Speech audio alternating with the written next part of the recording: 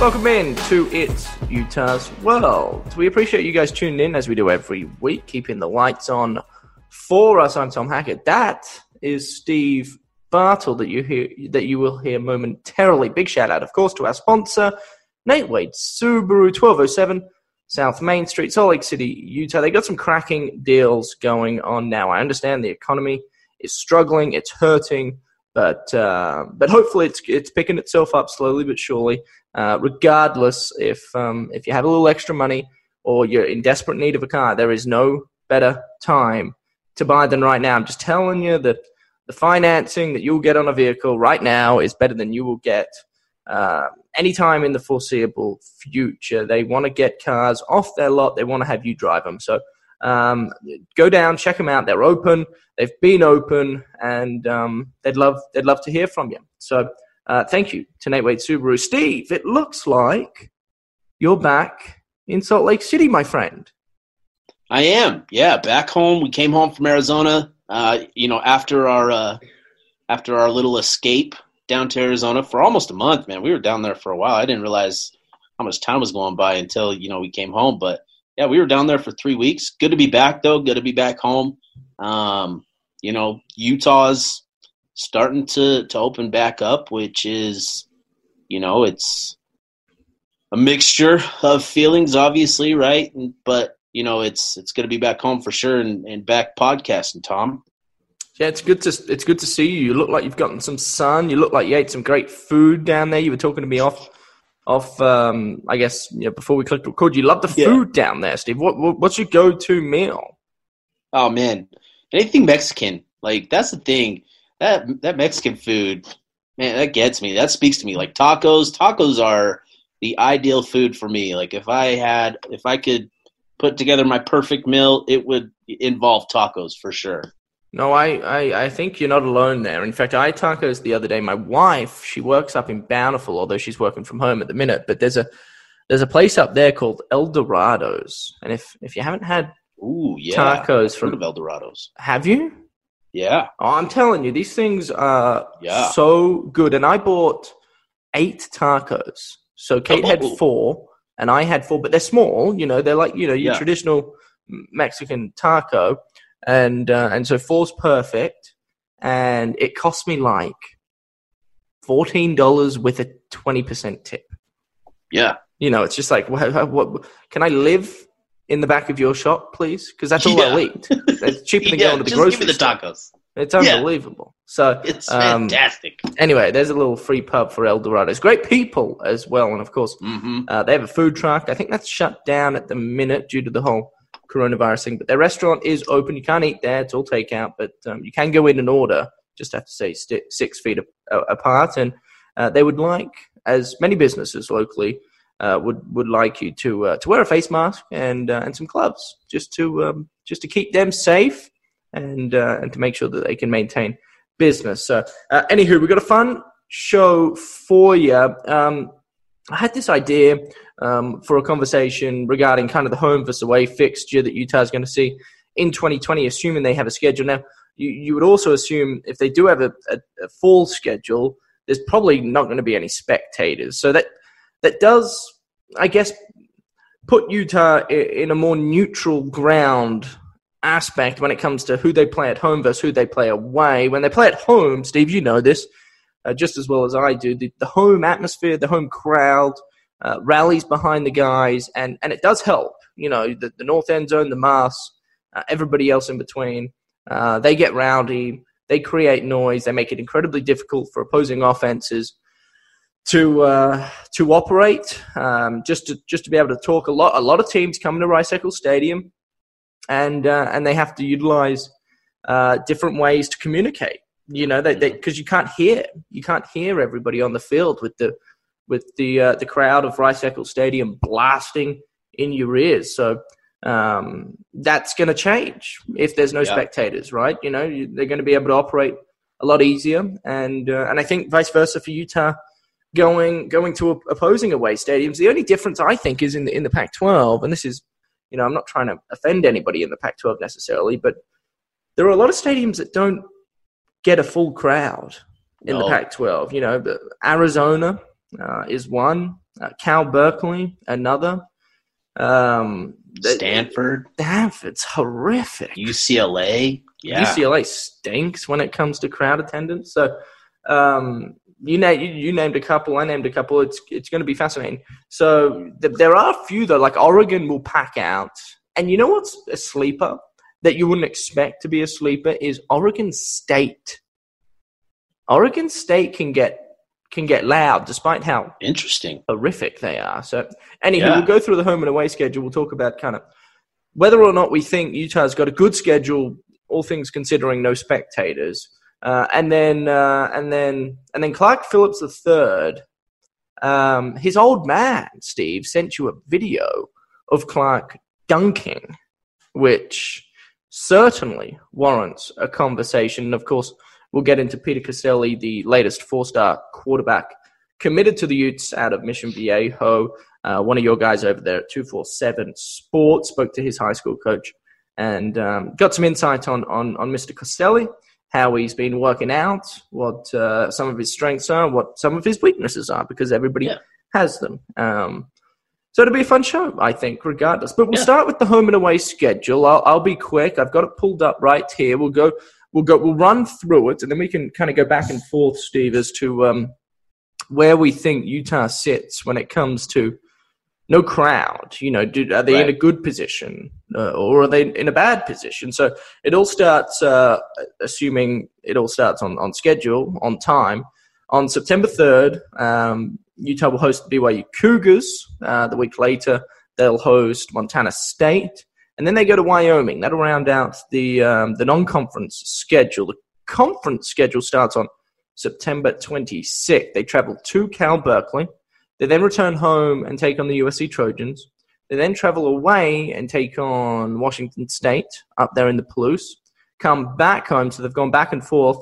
They'll face Washington at home. Then their only bye week occurs on October 24th. The following 5 weeks of the season look like this. They go to UCLA, take on the Bruins out there at the Rose Bowl, return home to take on Arizona, back-to-back at home, because the following week they take on the Beavers, the Oregon State Beavers, and then to finish out the season, they have 2 road trips.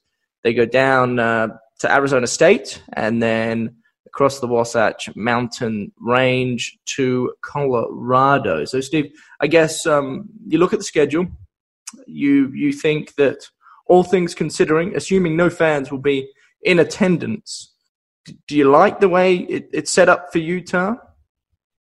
Yeah, absolutely. I think when you look at this schedule, there's nothing on the schedule that is super difficult. There's not like a really difficult stretch, right? Like they'll welcome USC to Rice-Eccles Stadium this year. They go to UCLA, a program that's Utah's had their number the last few years.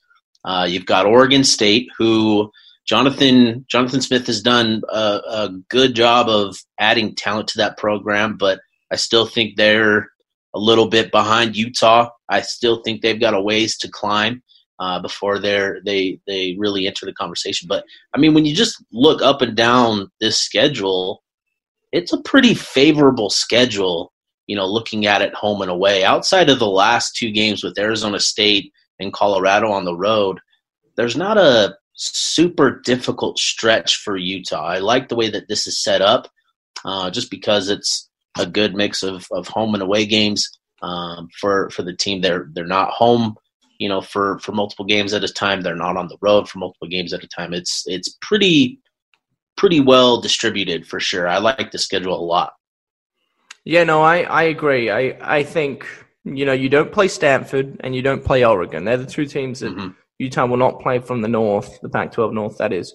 And I think anytime you can kind of evade Stanford and Oregon is a good thing. The only other team that you'd like to evade from the North would be Washington, but as the schedule kind of prohibits, you only don't play 2 teams from the North. So you're never not going to be able to play all 3 teams. So I think no Stanford, no Oregon is a good schedule. Can we agree that Utah goes 3-0 in non-conference play? Yeah. I think that's definitely more than doable. That's for sure. I think, obviously, what do you think is the more difficult game, Tom? Is it BYU or is it Wyoming? I think it's got to be BYU, personally. Okay. And I say that because it's a rivalry game, and I know Utah's had their number over the years, and you look at the two teams on paper, and regardless of how much talent Utah lost off the defensive side of the ball, on the defensive side of the ball, I should say, they still have recruited at a much higher level than BYU has, and I just think that their talent far outweighs what the Cougars have. However, it is a rivalry game. You just never quite know. Even last year, when Utah was so strong and they were the presumed Pac-12 champion team, the favorite to win the conference. You just go into that game kind of on edge a little bit because BYU are going to get up for that game. It's kind of like their Super Bowl. They want to beat Utah. They haven't done so in so long, and they'll do anything in their power, anything and everything in their power to accomplish that task. So I think BYU year in and year out, assuming we play them in non-conferences, unless we play, another team like Michigan at the same time, I just think BYU is going to be difficult. Wyoming, though, however, and granted, I've never been up there to Laramie, so I don't really understand kind of what that's all about. But I think BYU is a tricky game, and I think it is every year. What do you reckon? Yeah, I'm with you there. I think BYU. I think Wyoming is an interesting challenge just because they've been willing to, schedule some of these Power 5 teams, and they've given them, a run for their money. I think they beat Missouri. I can't remember I think it was last year or the year before. They actually beat Missouri, but their record overall versus these, Power 5 programs isn't all that great. So I think Wyoming is probably more pesky than formidable. I think that they can, cause some issues, but I don't think they're a legitimate threat. Whereas BYU, obviously, with the rivalry, Utah and BYU know each other inside and out, right? So that's always going to be a challenge. I think, we've said it, for some time now. We've been saying that this was going to be BYU's best shot at beating Utah just because of the amount of talent and experience that Utah loses from last year's team. You talk about replacing nearly the entire defense, losing Tyler Huntley, Zach Moss, Darren Paulo.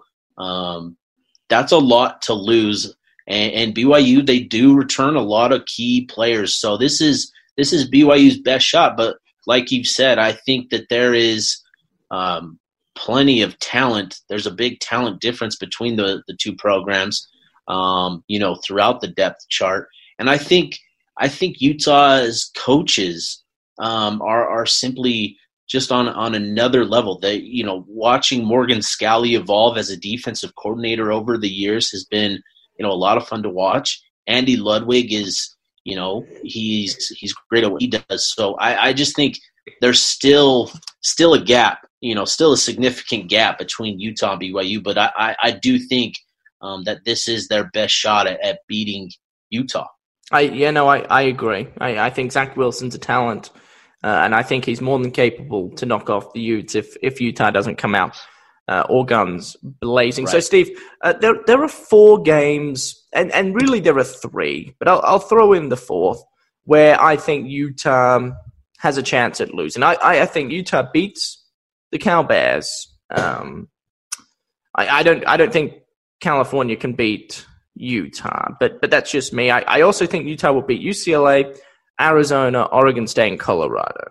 And I don't really see a way for those teams to beat Utah. But there are 4 games that you look at that you go, boy, it's going to be a difficult game for Utah. Now, they certainly can win them, and they certainly can win them all, but they're probably not going to. And those games are USC, Washington, Arizona State, and then the 4th one that I was hesitant on was Washington State. Did I say that twice? I meant to say USC, Washington State, Washington, and Colorado. But Washington State to me is kind of the one where I'm, because they lost Mike Leach, and so you never really know But under Mike Leach, they were an incredibly difficult team to beat, and Utah found that out, especially going up there to Pullman, Washington. So USC, obviously, every time Utah and USC play, to me it feels like the winner of that game is going to be in the driving seat to win the South, and they're going to have to get in their own way to lose that. So that's scary, and obviously the talent that USC has year in and year out is going to be difficult for Utah to overcome.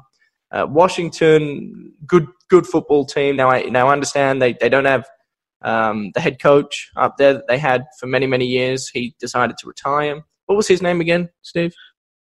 Chris Peterson. Chris Peterson. How could I forget? He's a legend. But but yeah, they don't have him, so you never quite know what that has to help Utah out. And then Arizona State returning Daniels at quarterback. I know they lost Dino Benjamin, but that Daniels fella. He's a really good quarterback. He was a true freshman last year. Won a lot of games when a lot of people kind of counted them out, and so I think he's going to take another jump.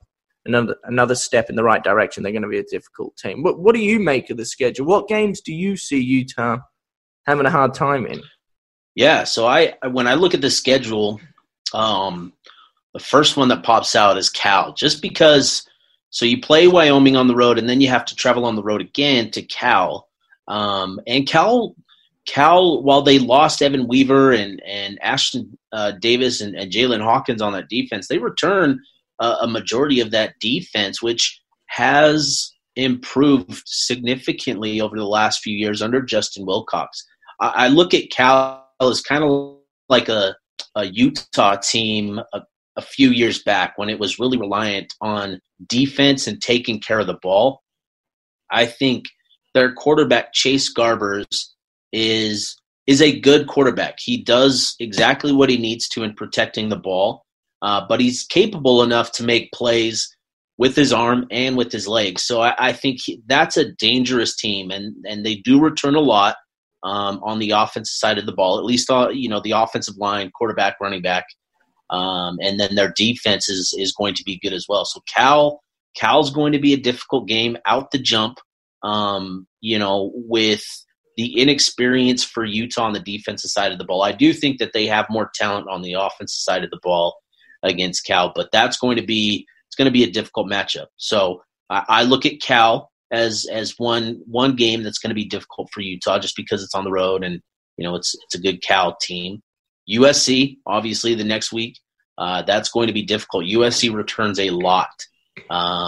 They only had 2 players drafted in Michael Pittman and Austin Jackson, but they return a lot. There is a weakness with the offensive line. They have to replace some players there. They had a couple guys graduate, but their defense is going to be good. Their defensive line in particular is going to be tough, and they gave Utah trouble last year. So I think that's going to be a difficult contest. And I think, if there's one game where you could have the crowd there, you got to look at USC or Washington as those games where you want the crowd, right? Because that's where, Utah is really kind of able to make up the difference, in terms of the talent between those programs. Washington, they're always going to be tough, and I'm interested to see the impact of Chris Peterson moving on and the transition to Jimmy Lake. What does he do? What his first year as head coach, what does that look like for Jimmy Lake? And I think there are things that maybe he's not prepared for, he's not ready for, just because you're going to learn as a head coach, right? So I think they also lose a lot of experience. Jacob Eason, moved on in the NFL draft. Their offensive line has to replace a lot. So that's going to be a tough matchup, as it always is, just because it's Washington. They've recruited a lot of talent on that defensive side of the ball. And then I'm with you there. I think Arizona State is going to be a difficult matchup. For whatever reason, Utah has struggled on the road down there in Tempe, especially late in the year where, as it starts to get cold here and then you go down to the heat, it's still 85 degrees down there in November. And so that can be a difficult adjustment that we don't really talk about. We don't know what that's like, where you're playing in the cold weather, for an entire week, and then all of a sudden you got to play in weather that's 50 degrees, 60 degrees hotter. Like, that could be a difficult adjustment. And so Jaden Daniels, as you mentioned, is a talent. Like, he, what he did last year outside, forget what you saw in the Utah game. That was not Jaden Daniels.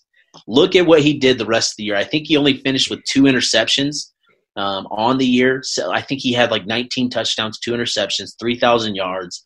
He beat Oregon, single-handedly, basically. He made some great throws. Yes, he had some playmakers that were able to generate some yards after the catch, and Brandon Ayuk and other guys, but they've recruited really well and have added some talent around him to replace the guys leaving the program. That's going to be a difficult matchup. They lose a lot, on the offensive line and elsewhere throughout the roster, but there's still a lot of talent, and so that's going to be the difficult matchup for me. When I look at the schedule, those are probably the 4 most difficult games.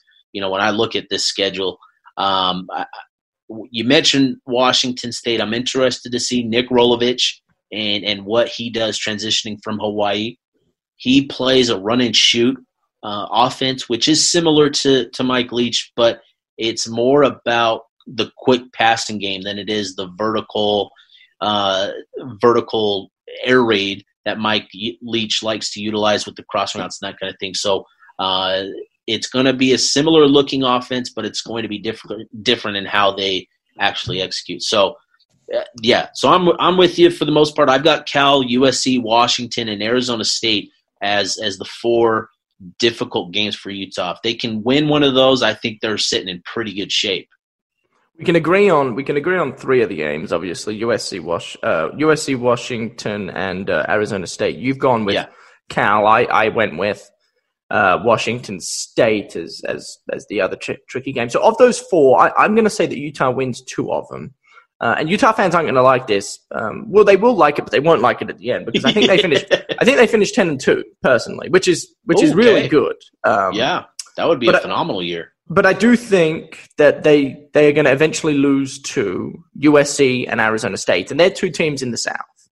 And if you lose twice in the South, the chances of you winning the South are incredibly difficult. I know it's been done before. Utah did it last year, but at the same time, it just seems like a challenge that's maybe too big for Utah to overcome. So I don't think they win the South, Steve, but I think they finished 10-2, which would really sting. But at the end of the day, you'll go to a very good bowl game, and it'll be all peaches. You'll probably end up in the Las Vegas Bowl again at 10-2, which is nonsense. But anywho. What do you make of it? So what's your overall record? Do you have a prediction, or do we have to wait till next week? I guess I just went out on a limb and went on record to say that they're going to go 10-2, and all of a sudden I'm feeling like that wasn't a rational decision made by myself. No, that's great, man. I think that there's a legitimate way for that to happen, and I think that's what's exciting, right? Despite what Utah loses, I think 10-2, it's not out of the realm of possibility with what this coaching staff has done in bringing in talent to the program and developing the guys in the program. So I think it's certainly on the table. I've maintained all offseason 7-5. I would be good with the 7-5 year. I think I would be impressed with 8-4. I would be ecstatic with 9-3 and through the roof with anything, 9 wins and up. That's an unbelievable job by the players and coaches to win that amount of games. I think that would be impressive. So I'm sitting somewhere. I was so hard on Utah with the schedule a couple months ago. I was saying, we'd be good with 6 wins, 7 wins. That's where I was at. But as I've looked at the schedule and looked at the rosters and kind of what's happened, elsewhere throughout the Pac-12, I see myself continuing to raise that number. I'm stuck between 7-5 and 8-4 is what I expect. Just because while Utah may beat, they may surprise us, by beating maybe a Cal or a Washington. I think the inexperience factor is going to cost them a game that maybe we don't expect. And I think that's always something you gotta got to consider when you look at Washington last year, they were in a similar position that Utah is in this year. So they lost almost their entire defense. They had to replace a quarterback, a running back, and an offensive lineman. So they had to replace a lot last year. They ended up 7-6. They hung tough with USC and Oregon, but they slipped up against Colorado and Stanford in games where they were the heavy favorites just because of where the programs were at and the talent on the roster. So there's going to be a game. The inexperience factor is always a wild card, and so it's gonna be interesting to see how it plays out. But I find myself sitting between 7-5 and 8-4 on the year. I think if they get in the bowl game, I think they get back to their winning ways in the bowl game and finish with 9 wins on the year, which would be a tremendous season following up the last 2 years. Yeah, no, you do make a good point. It's a dog-eat-dog world out here in the West, and year in and year out, the Pac-12 just seems to do itself no favors at all by slipping up. No team can. I think there's only been one team in the history of the entire conference. Going back to the Pac-8 and then the Pac-10, like the however many. What is it now? The 105 years that it's been around. I think only one team has ever gone undefeated. And so it just doesn't happen. So 10-2 is a stretch, and I understand that, but I'm an optimist, and we love it. We love it. Yeah, and I'm going to stand by that. But I will admit, you are on a far more realistic route than I am. So, anywho, regardless, I do think, and I was thinking about this the other day before we move on. Utah's success, personally, will rely so much on the play of the offensive line. Because they return so many guys, and this isn't just Utah. This is every football team. When you break it down, you look at the production of the offensive line. That'll tell you a lot about how good a football team is, because you can do, despite how talented you may be in the backfield with your quarterback and your running back. If you don't have a good offensive line, Steve, this isn't rocket science. You are limited. You can't do much with a bad offensive line. I don't care who's in the backfield. You just can't do much because they're constantly under pressure. They have defenders in their face the second they touch the ball, and it makes life very difficult. When you have a good offensive line, even if you have mediocre players at the running back position and at the quarterback position, you can do a lot more. So the production of the offensive line to me is key. And I thought last year they were good. However, I thought as the season went on, if I were to criticize, I guess, I didn't feel as though they ended the season well, and I think Jim Harding, Coach Harding, the offensive line coach, would agree. He's a pretty upfront, honest fella, and I know he was quite irate and upset with a number of the guys, specifically in that Pac-12 championship game. I thought they got manhandled by Oregon, and then even against Texas. And granted, Oregon and Texas, two of the bigger programs in the entire country, so it's not like they were getting beat by the Colorados of the world, but they certainly need to pick up their pace and make a jump from last year to this year. And if they're able to do that, I think Utah has a red-hot chance to win a lot more games than people think. Now, granted, it's easier said than done, as I mentioned at the start of this little rant, that it's a dog-eat-dog world out here in the West. So anyway, we'll move on. CP2. What's his name? Clark Phillips CP3. second. Clark Phillips the third. He's the third. Yep, he's the third. CP3. I like that nickname. Has he been have people called him that? Oh yeah. He's owned it, but it's different. So Chris Paul is known as CP3, but he uses the actual number 3, whereas Clark Phillips, he uses the numerical, the Roman numeral number 3. So there's a good way to differentiate between the two, right? So CP3, the number, or CP3, the Roman numerals. And I think Clark Phillips, man, this kid's going to be good, Tom. This kid's going to be good. I had somebody reach out to me and send me a little video of Clark Phillips working out.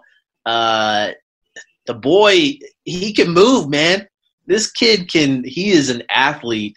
And I think there's plenty of reason to be optimistic about him and his future at Utah and what he can do. I think he's a key piece to this defense. if he's coming in with the expectations of competing right away, not only competing, but playing at a high level. Right. That's kind of the level that he's holding himself to, which is exciting. And I think while there may be a dip in terms of the level of play in the secondary, in terms of all 5 positions, I think Clark Phillips is going to come in playing at a high level where, he's at least carrying the burden, the bulk, shouldering the load of playing against, some of the top receivers that they'll face this year. But man, this kid is athletic. I got a video of him dunking, and just his vertical, like the bottom of his feet are at this kid's like belly button. It's crazy. Like he got up. He's an athlete coming into the program ready to go. I'm excited to see this kid. So according to the University of Utah official website, utahutes.com, Clark Phillips III is 5'10" and 191 pounds. So let's forget about the weight for a second, because I guess that's irrelevant. 5'10". He's not the tallest of folk, right? He's, I'm 5'11" and 3/4, and the 3/4 matters, Steve. And I felt as though that I was one of the smaller guys by some margin on the football team back in the day. He's 5'10". So he's smaller. I shouldn't say smaller. Maybe smaller is not the right word, but he isn't as tall as I am. He really isn't that big of a guy. And for him to be able to get up and dunk in the manner and fashion that this video shows that he's capable of, it just goes to show kind of the athleticism we're working with. To remind our listeners, our beloved Utah fan base, Steve, with just some of the accolades this young fella was picking up in high school by Rivals and ESPN. He was rated the number 4 cornerback in the country. 247 Sports, I know, had him there as well. So Rivals, ESPN, 247 Sports all had him as the number 4 cornerback in the entire country. 4-star recruit, probably should have been 5 based on his offer sheet. I mean, we're talking about a guy that has a lot of expectation. Now that does scare me slightly, because I think anytime young kids, young 18-year-olds, I guess technically at that point they're men, have such large expectation, it can get the better of them. And we've seen it so many occasions across the entire college football landscape, whether it be at Utah, Ohio State, wherever. It just seems as though these kids come in, so much expectation. Hey, go line up against the best receiver from the opposing team week in and week out. You expect him to do well. You expect him to win. That's not going to be the case in every time. I think that's worth noting. And I know we went on this kind of rant a few weeks ago with Peter Costelli, and we'll get to him in a minute. Mm-hmm. But I think the same thing is to be said with CP3, Clark Phillips III. I think Utah fans need to be really excited about his ability. But at the same time, you have to understand that he's going to suffer some losses. Yeah. And hopefully he has more wins than he does losses. But you just never know. Regardless, the man at 5'10" can dunk at a remarkable rate. I can barely touch the net. Yeah, that's where I'm at. Yeah. At one point when I was, at my peak, I think I was 5'11". I never hit 6 feet, although that's what my driver's license says. Never hit 6 feet. But I've got longer arms. I've got a little bit longer of a wingspan. I was, slim. I was down to 185, which, that was many, many, many, many, many, many years ago. But I was down to 185, fresh off my mission. I was fit. I was jumping everywhere. I was dunking. You were dunking? I could dunk. Yeah. I could only do it for a month because, once I got home from my mission, I was hitting a Betos and that kind of thing. That'll get pretty often. Hold on, quickly. So, were you dunking with a basketball or a deflated soccer ball? No, it was a basketball. 2 hands. Off 2 feet, 2 hands. I can't, I have a difficult time holding the ball with one arm, with one hand, I should say. So there were no windmills. No windmills or anything. No. And I had to bounce it off the backboard, so I kind of had to alley-oop myself just because it's easier to catch the ball up there and dunk it. So My Yeah, I goodness, used to be able to. It was nothing super impressive. It was a struggle, but it feels good to be that high in the air. I'll say that much. So Clark Phillips is definitely jumping higher than me. That's for sure. Well, you're jumping or could jump higher than I ever could. So it's a shame you didn't have the connections you have now. Just hit up Bobby and say, "Hey, man, I don't want to come across as though I'm pushing anything or whatnot. But here's a video of me dunking. If you have a spot, hey, I'll take a kickoff team spot. Really, I don't mind. I mean, just let me put the pads on. just let me be a guy. Just give me the jersey. Yeah. And while we're at it, just load me up with all the Utah football gear from the equipment room, and then I won't have any issues. I'll dip. I'm out. I'm out.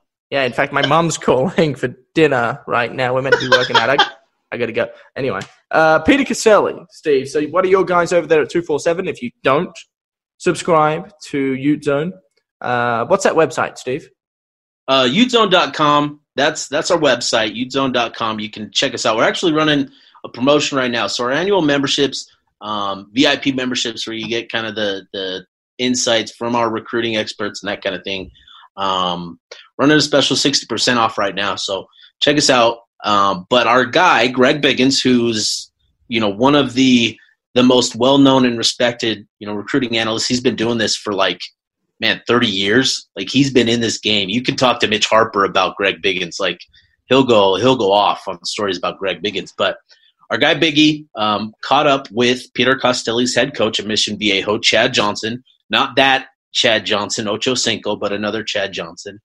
And there's a lot to like about Peter Costelli, right? I mean, we all love seeing the 4-star ranking. I think we kind of make our own assumptions about his talent level. But when you watch the tape, there's a lot of good things. There's a lot of physical traits that you love. You love his acceleration. He's a track kid, right? He was projected to run a 10.6 this summer on the 100-meter, which is just phenomenal. That's a phenomenal time for any athlete, let alone a quarterback. So great athlete, great arm, throws with accuracy, has a big arm, can get it down the field. And so those things are obvious.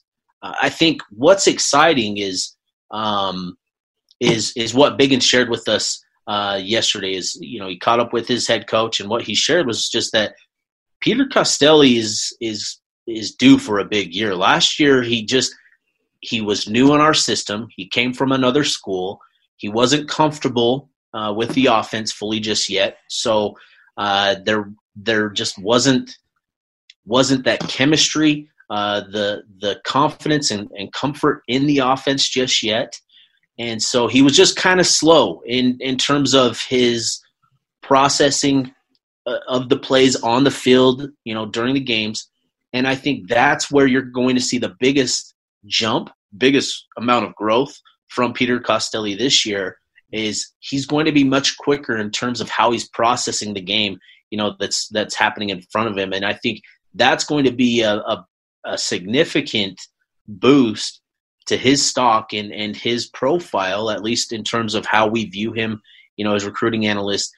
But if you're Utah, that's encouraging, because again, that just reiterates what you see on film in terms, he's got all the tools that you want. He's got the arm power, the arm strength, the accuracy, the athleticism.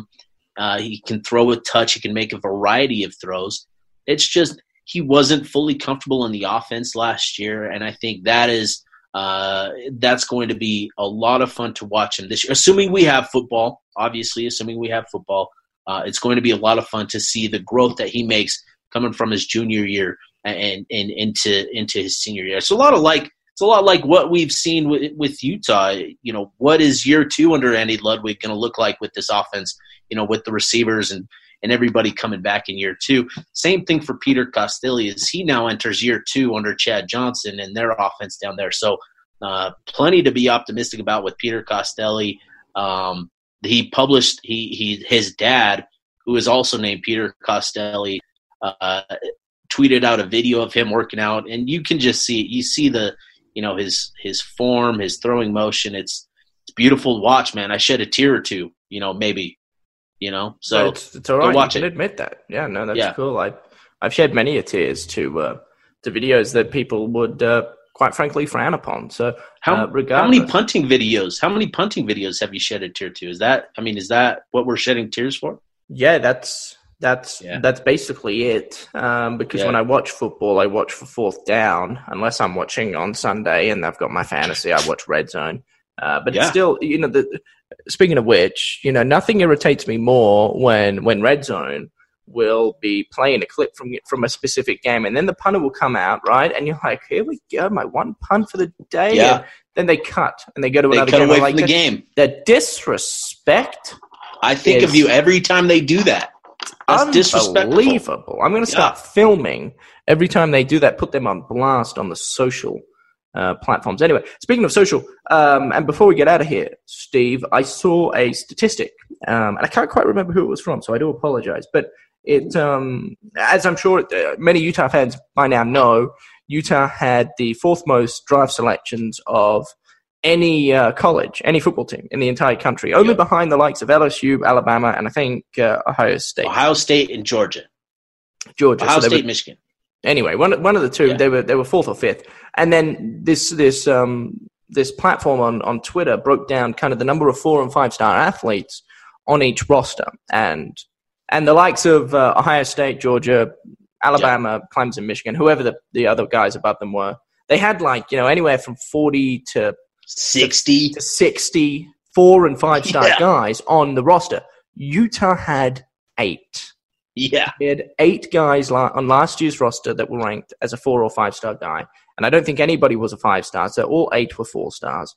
Mm. And it just goes to show how good Kyle Whittingham and his group of men are, his assistant coaches, are at developing talent. And what gets me excited and what should get other Utah fans excited as we kind of wrap this episode up, Steve, is if Utah can get more and more 4-star guys, let's not get too ahead of ourselves. It'll be nice to get a 5-star guy here soon, but let's just stick to the 4-star. The more that they can get from 4-star athletes, who knows what the future holds for this program with how good they are at developing the Peter Costellis, the Clark Phillips thirds of the world. The more we can get of them, I think Utah could turn into seriously a perennial powerhouse in college football. Now, it's not going to happen overnight, but down the road, you look at the strides that Utah's taken just since joining the Pac-12. It's been, unbelievable, the climb that they've been on, the trajectory. And now we're starting to enter kind of this different chapter, this new phase, if you will, where more 4-star kids are willing to come to Utah simply because of the success that they have been able to have with 1, 2, 3-star guys. Putting so many athletes into the National Football League with nowhere near as much talent as some of the other programs that they are competing with. So I hope that brightens up Utah fans' weeks as we head into the weekend. And I just thought that was a really cool statistic, and I hope Utah fans saw it. If they didn't, they heard it here.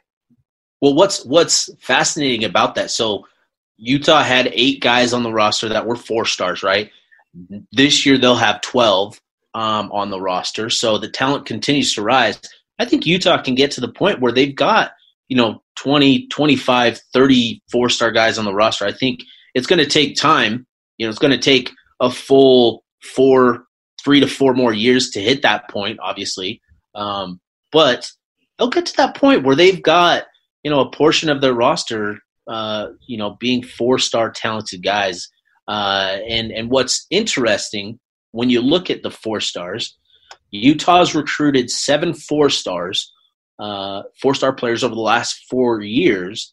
4 of them have gone to the NFL. That's a significant percentage sending your 4-star. So it's not just getting the talent in the building. You still have to, develop those guys and get them into the NFL. And Utah's done a good job of that. You look at other programs like Texas, I think they've only sent like 15% of their 4- and 5-star players to the NFL. That's not a great rate. So that's what's exciting. When you talk about adding talent, is that Utah is going to maximize, these guys while they're at Utah, and it should be fun to see.